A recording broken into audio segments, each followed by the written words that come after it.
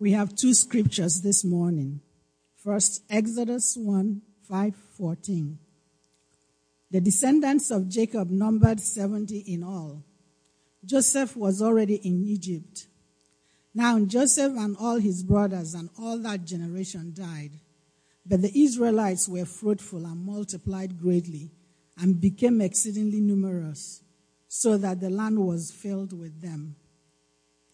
Then a new king who did not know about Joseph came to power in Egypt. Look, he said to his people, the Israelites have become much too numerous for us. Come, we must deal shrewdly with them, or they will become even more numerous, and if war breaks out, we'll join our enemies, fight against us, and leave the country. So they put slave masters over them to oppress them with forced labor, and they built Pithom and Ramesses as store cities for Pharaoh. But the more they were oppressed, the more they multiplied and spread. So the Egyptians came to dread the Israelites and worked them ruthlessly. They made their lives bitter with hard labor in brick and mortar and with all kinds of work in the fields. In all their hard labor, the Egyptians used them ruthlessly. Hebrews 11:28. By faith he kept the Passover and the sprinkling of the blood, so that the destroyer of the firstborn will not touch the firstborn of Israel. This is the word of the Lord. God. Let's pray together. Father, as we come before you this morning and listen to your word, Father, we pray that you'd give us hearts that are receptive, minds that are open, and spirits that desire to follow in what you say to us. It's in Jesus' name we pray.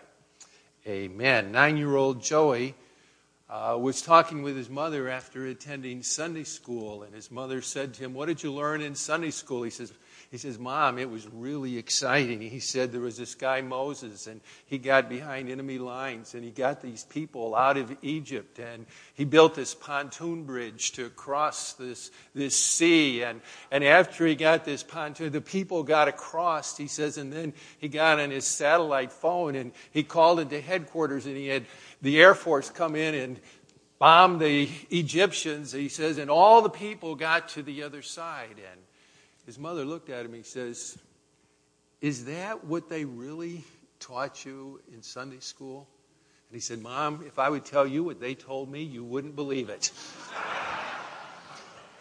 This morning, we are looking at Moses and God's call to Moses to bring the children of Israel out of the delta region of Egypt. And Moses had an enormous problem. How is he going to rescue these people?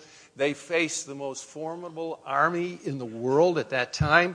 The Egyptians had cavalry and the most heavily armed troops in the world. What would he do to deliver these people? Without spears, without knives, without swords, without catapults, or any military hardware, how would he get them out of there? That was the first major problem as we come to the situation this morning. There's a second major issue that I'd throw before you. Each one of us in this room was conceived in his mother's womb with a sin nature. Now listen to this. This sin nature is the single biggest barrier between us and God.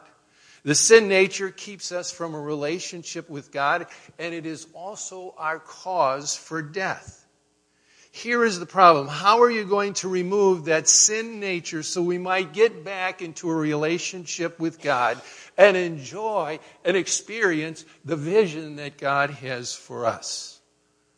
The answer to this question is at the heart of God's plan and what he is doing when he calls Moses to deliver the children of Israel.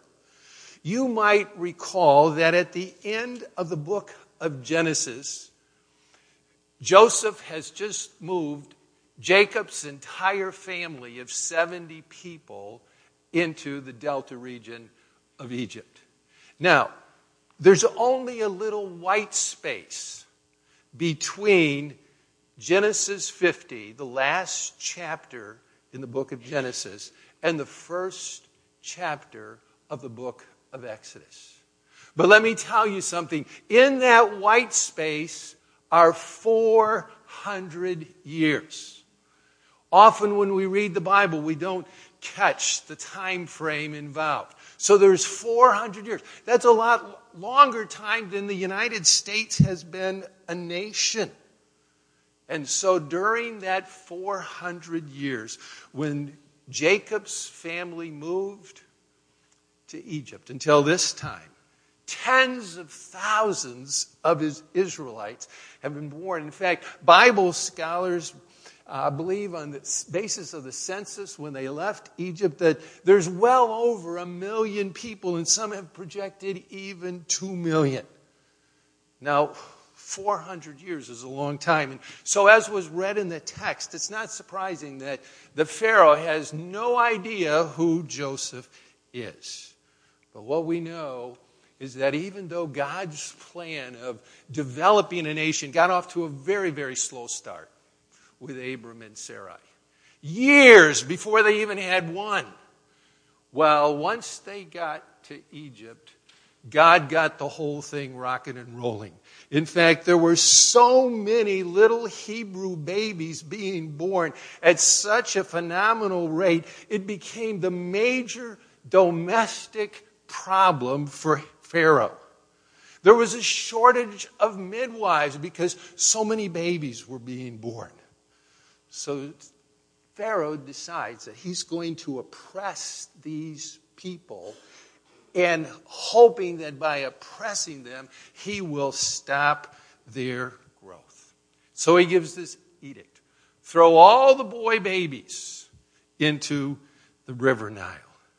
Now this turn of events, which seems devastating to the unfolding plan of God's plan, turns out to be an incredible, great opportunity for God.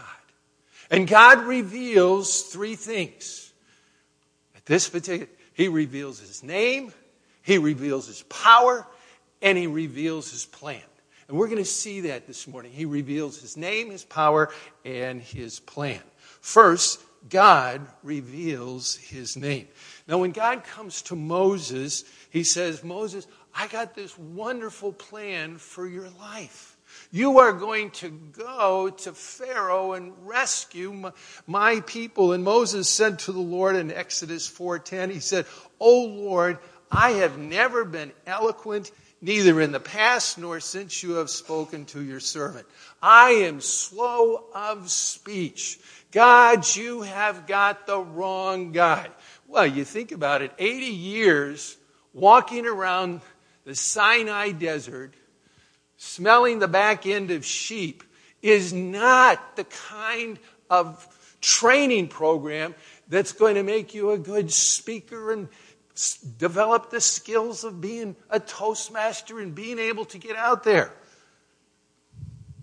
So God said to Moses, what I want you to say to Pharaoh is, let my people go. 9 times in the book of Exodus, Moses says to Pharaoh, let my people go. Now, I want us to practice that this morning, okay? So I want us to say together, let my people go. So join with me. Let my people go. You think that would intimidate Pharaoh? I don't think so. Let's say it really loud with both. Let my people go. Okay, I think that might get his attention. Well, that was the message that God gave to Moses that he had to say to Pharaoh. Well, the first thing that God is going to do, as I said, He's going to reveal His name. And Moses says, hey, if I get over there, and these people have been slaves for 400 years, and they say, well, what is this God's name? Because we've forgot all that stuff about Abraham, Isaac, and Jacob. What is my name? And God says to him, the name that you're going to tell them is, I am. I am. I am the self-existent one. I am the one that has always existed. I am the one that is existing now. And I am the one that will exist forever. I am from everlasting to everlasting. So that's what Moses has to tell them. I am. I am. So, now that word, I am, if you look at the Hebrew, it's the word Yahweh. Yahweh. So that's who Moses is going to tell Pharaoh about who this is and the people. And the second thing that God is going to do is he's going to reveal his power. And he's going to put on a display. Now we know, again, how are you going to get nursing mothers out of Egypt, old crippled people out to Egypt, again with no swords, catapults, no military hardware? Who but God could come up with a plan to do it? And what does he do? The 10 plagues.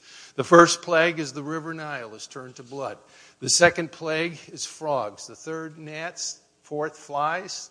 Fifth, the livestock is disease. Sixth, there are boils. 7, storms, thunderstorms, and hailstorms. 8, locusts. 9, darkness 24/7. Then comes the 10th plague, and the 10th plague is the death of the firstborn. Now, what is interesting, we read this and we say, oh, yeah, these are just common things. But what we forget is that each one of these plagues is an attack on one of the Egyptians' gods. Every single one of them.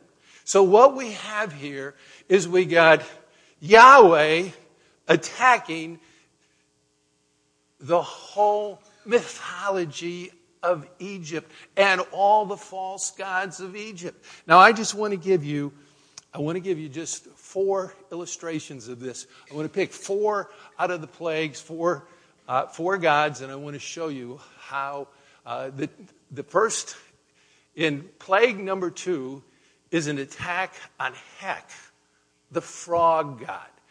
Now, these are pictures of this frog god.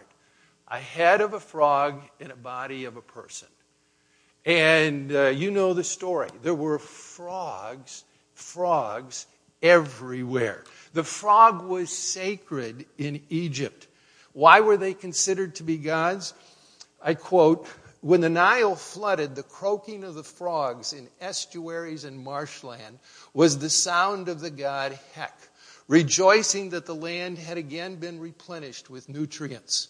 So this is why the frog was sacred. In fact, if someone killed a frog, even unintentionally, it could be punishable by death. So frogs now are everywhere. They were on the sidewalk, in the house, in the oven, in the pantry. Like a blanket of filth, these slimy, wet monstrosities covered the land and the walkways, causing a crushing and a squishing sound as one walked on the pavement. Can you imagine these frogs multiplying and having multiple frogs in your bed at night?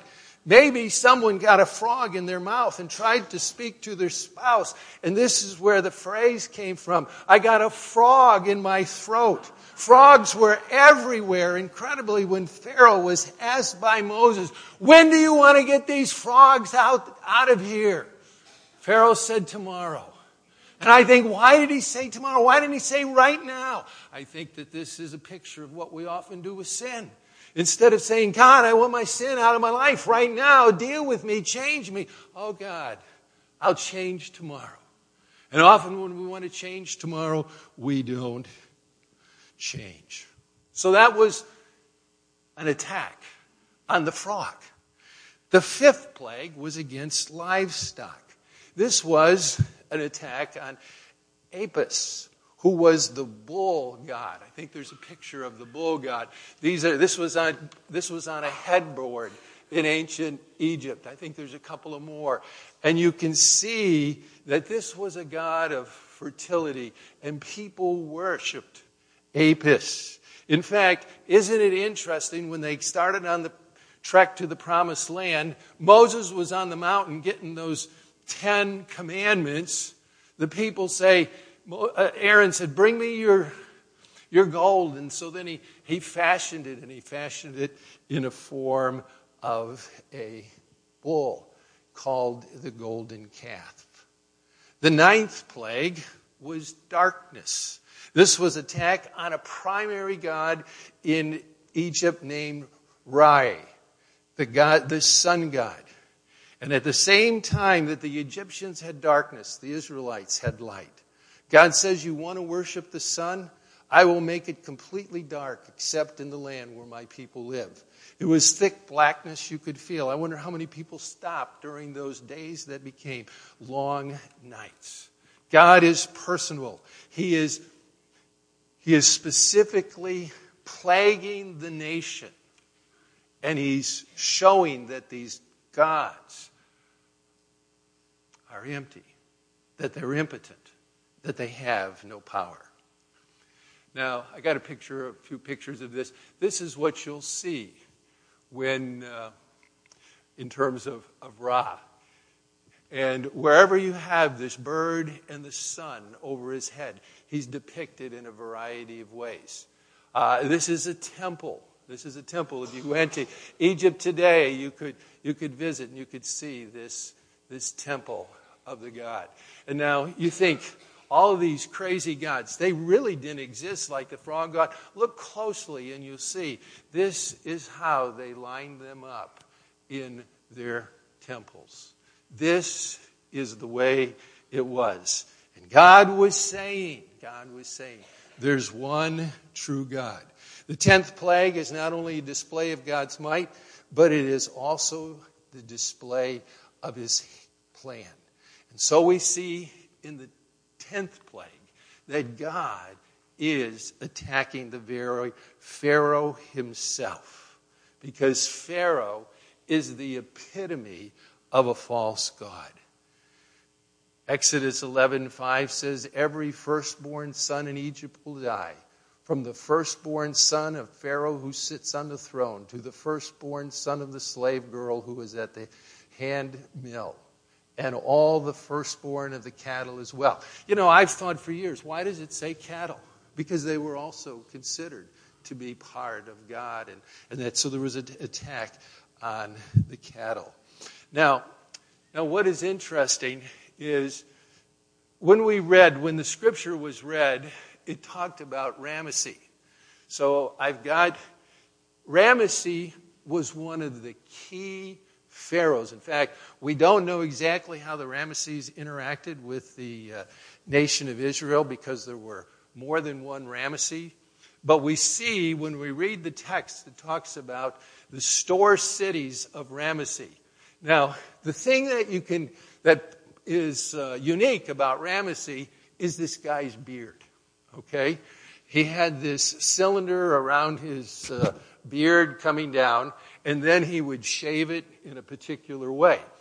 When you go to the temple of the gods, I don't know if you can see this, but if you look close, he was one of the key pharaohs. And the reason for that is he lived so long. He was a pharaoh for 67 years. A very long period of time. Now, it was at this time that God came to Moses. He said, I want to get my people out of there. And you see, God was a jealous God. He was jealous for his name. He was jealous because he's the one true God in all the world. When you read the 10 Commandments, you will find out that it says in there that God is a jealous God. And when people don't worship the one true God, there's judgment to pay. You know, we live at a time in the United States where our nation has turned and is turning more and more away from the one true God. As a nation, we talk about, the God of the Bible, and we talk about Jesus, but we say in the name of tolerance, we need to make all the gods equal. Now, tolerance is not saying nasty things, but it's evaluating truth And when one evaluates truth, whether it's Allah, Buddha, Gehenna, all these gods in our culture, we're told that we got to treat them all as equal. We know that God is a jealous God. He will have no equals. Each one of these gods today are idols, just like the Egyptian gods, incapable not only of saving themselves, let alone other people. In fact, if you study these gods, you see that there's no salvation plan with any one of these gods. There's only one God that has a salvation plan. And that's the God of the Bible, the Father, the Son, and the Holy Spirit. Now, what we see is that at this time, Moses was called by God. But it speaks about Moses being unique. And the verse that I took from Hebrews, is this verse. It says, by faith he kept the Passover and the sprinkling of blood, so that the destroyer of the firstborn would not touch the firstborn of Israel. Why does God, and the writer of Hebrews, when he's thinking about Moses, why does he talk about that it was by faith that he took the people through this process known as the Passover? This, of course, was the birth of the nation of Israel as that angel of death swept through that land. It was from this we know that looking 1,500 years in the future, Jesus would reach back to this, and this would be when he would instigate and give to us in the Lord's Supper. Well, I want to read just a little bit about how God used this and how he prepared the people for it. So I'm just going to read some passages of Scripture. The first is Exodus 10, 27 to 29. It says, but the Lord hardened Pharaoh's heart, and he was not willing to let the people go. Pharaoh said to Moses, get out of my sight. Make sure that you do not appear before me again. The day you see my face, you will die. Just as you said, Moses replied, I will never appear before you again. But I'll bring one more plague on Pharaoh and Egypt, and that he will let you go from here, and when he does, he will drive you out completely. Then going to Exodus 12, 5 through 8, where it explains to the people what they're supposed to do. The animal you choose must be a year-old male, without defect, and you may take them from the sheep or the goats. Take care of them until the 14th month. And then he says, then they are to take some of the blood, put it on the sides and tops of the door frame of the house, while and where they eat the lamb. And then Exodus 12, verse 12. On that same night I will pass through Egypt and will strike down every firstborn, both men and animals.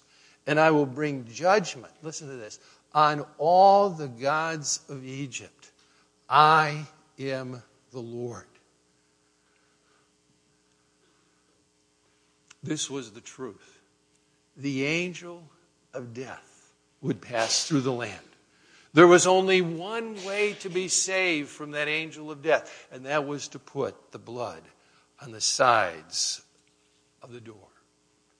Moses had to tell the people of Israel that. This is what you got to do.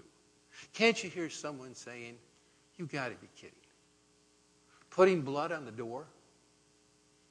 How is that going to save us? What is that going to do? But as we've studied Hebrews 11, we've seen that faith is characterized by two things. Faith is believing when you can't see it. And faith is obeying when you can't understand it. But you obey because what? God says it.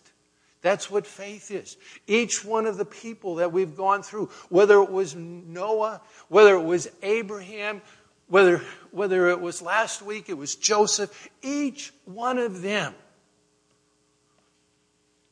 They believed even when they couldn't see it. They obeyed even when they didn't understand it. Why? Because God said it. Now, we know what was happening here. Something far bigger than just the angel of death going through the land. God was foreshadowing what he was going to do in our Lord and Savior, Jesus Christ. Today, we're not enslaved by the Egyptians, but we're enslaved by sin. This sin nature has a tendency to bend and turn our hearts away from God rather than to God. And we know that it is only when we look to the Lamb of God and we're infused with the power that comes from Jesus through the blood that's on the doorpost of our heart that we can be saved. Now this is serious business. You see, the question we need to ask is, do we have the blood of the Lamb on the doorpost of our heart? If the destroyer of death would visit today, if he would visit your home, or he would come and you would die tonight, do you have the blood of the Lamb on the doorpost of your souls? I tell you this graciously, but out of love, you will die in your sins and you will not be saved if you don't have this. You see, we live in a culture in the United States today, and you hear this in multiple ways. People say two things. They say all people are good, and they say that all good people will go to heaven. The problem with this is not what the Bible teaches. The Bible teaches that there's only one way to be right with God. And that's through the blood of Christ. So the question is, where do you get this blood? It was explained this way. Look, behold, the Lamb of God who takes away the sin of the world. That's where the power comes from. Do you catch this? Is the blood that Christ shed on the cross, has that been applied to your soul? Now you can say, how do you apply the blood to your soul? The Bible says, behold the Lamb. Look at the Lamb. Why is it important to look at the Lamb? Because when we look at the Lamb, we see two characteristics of God. We see that God is both incredibly loving, but God is also just. He's incredibly loving because he gave his own son as a sacrifice for sin. But we see that God is incredibly just because he knew that there had to be a payment for sin. And he was willing to send his own son to the cross to experience the excruciation of crucifixion in his life. There are people who like to hear the love of God. But we need to hear both the love of God and also the justice of God. And it's at Calvary where we see these twin peaks of God's character where they come together. When we behold the Lamb, we see the justice and the love of God. Behold the Lamb of God who takes away the sin of the world. Now, if you're rubbing shoulders with people and you're talking to them about Jesus and you talk about the cross, more and more people will say, I don't believe Jesus needed to die. I believe in a God that loves me. I don't believe in a God of wrath and that blood of Jesus needs to cover my sin. I just don't believe that. What this means is that this person does not understand that there's a debt that needs to be paid for sin. And that there's this great separation between a holy and righteous and perfect God and between sinful human beings. And the only way for that distance to be breached is through the cross of Christ. In fact, it was mentioned the Ten Commandments. The purpose of the Ten Commandments are to show us that we are separated from God. It says in Romans 3:20, therefore by the deeds of the law, by our keeping of the law, shall no flesh be justified in his sight. For through the law is the knowledge of sin. What we see is that Jesus died in our place and we need him to be our substitute. Now remember I said at the very beginning, there were three things that God was doing with the nation of Israel. He was telling them his name. He was demonstrating his power. And he was showing his plan. Well, those three things are what God wants us to see when we behold the Lamb. The first thing he wants us to see is he wants us to know the name of God. And it's very interesting. When God said to Moses, I am what I am. I'm the self-existent one. Then you go to the New Testament. Do you know no less than 13 times Jesus says, I am? He says, I am the bread of life. I am the light of the world. I am the door. I am the good shepherd. I am the resurrection. I am the life. I am the way, the truth. I am the vine. I am the Alpha and the Omega. I am the living one. This is who Jesus is. And how do you behold the Lamb? And when you behold the Lamb, take a step back, write these 13 down, and begin to pray these into your life so that you understand who this Jesus is. It was about 6 months ago. I just wrote all of these in my prayer journal. And from time to time, I'll stop and I'll just go through. God, I just thank you that you're the resurrection and the life. I thank you that you're the Alpha and the Omega, that you know the beginning from the end. I thank you that you're the vine and that, it's through you that I can grow. I thank you that you're the bread of life from whom sustenance comes. I thank you, God, for who you are. Behold the Lamb of God who takes away the sin of the world. But we also need to experience the power that only comes from the Lamb of God. When you read the book of Ephesians or any major books in the New Testament, they talk about time and time again that when we receive Jesus into our life, when we're born again, that we are infused with God's power. That's part of the way that we know that we're born again. We have this power in us. In fact, this power the Bible speaks about when we receive Christ, it's the same power that raised Jesus from the dead.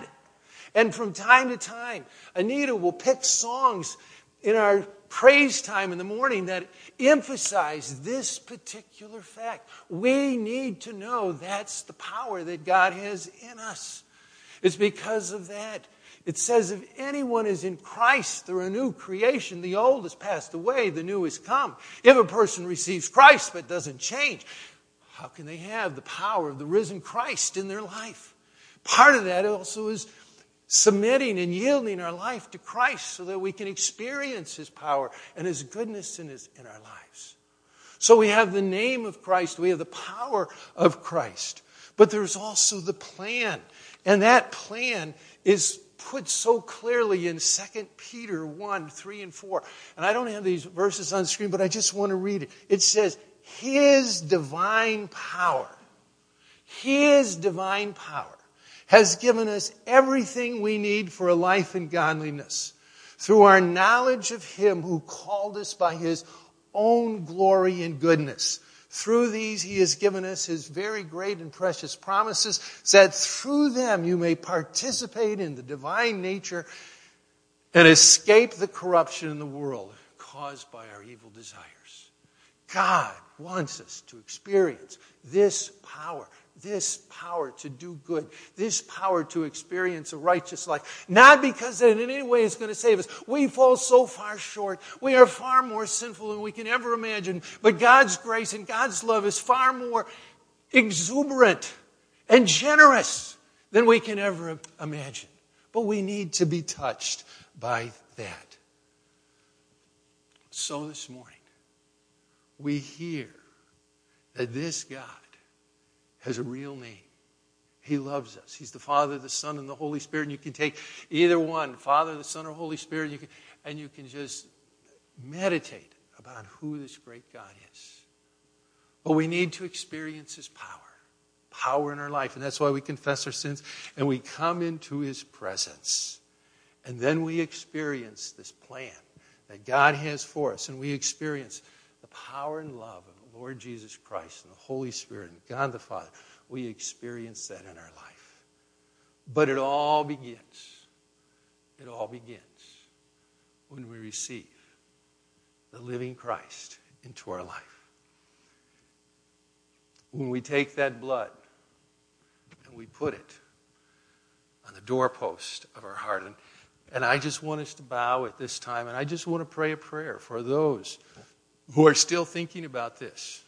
For those who haven't received Christ, would you bow with me and close your eyes? Would you all do this? And just pray with me for those here this morning that still need to come to know Christ, and just this light of this gospel so they'll be able to see this. Christ Jesus, I know that I'm a sinner. I've been going my own way, not God's way. I know that I'm spiritually dead unless you save me. I believe that you paid the death penalty for my sins, and that you offer to me the free gift of salvation. I take that gift now, Jesus. Thank you so much. I want you to be the master of my life. Please send your Holy Spirit into my heart so that I will have the power to change, to become the kind of person you want me to be. Thank you for your love. Thank you for your love and power in my life. Amen.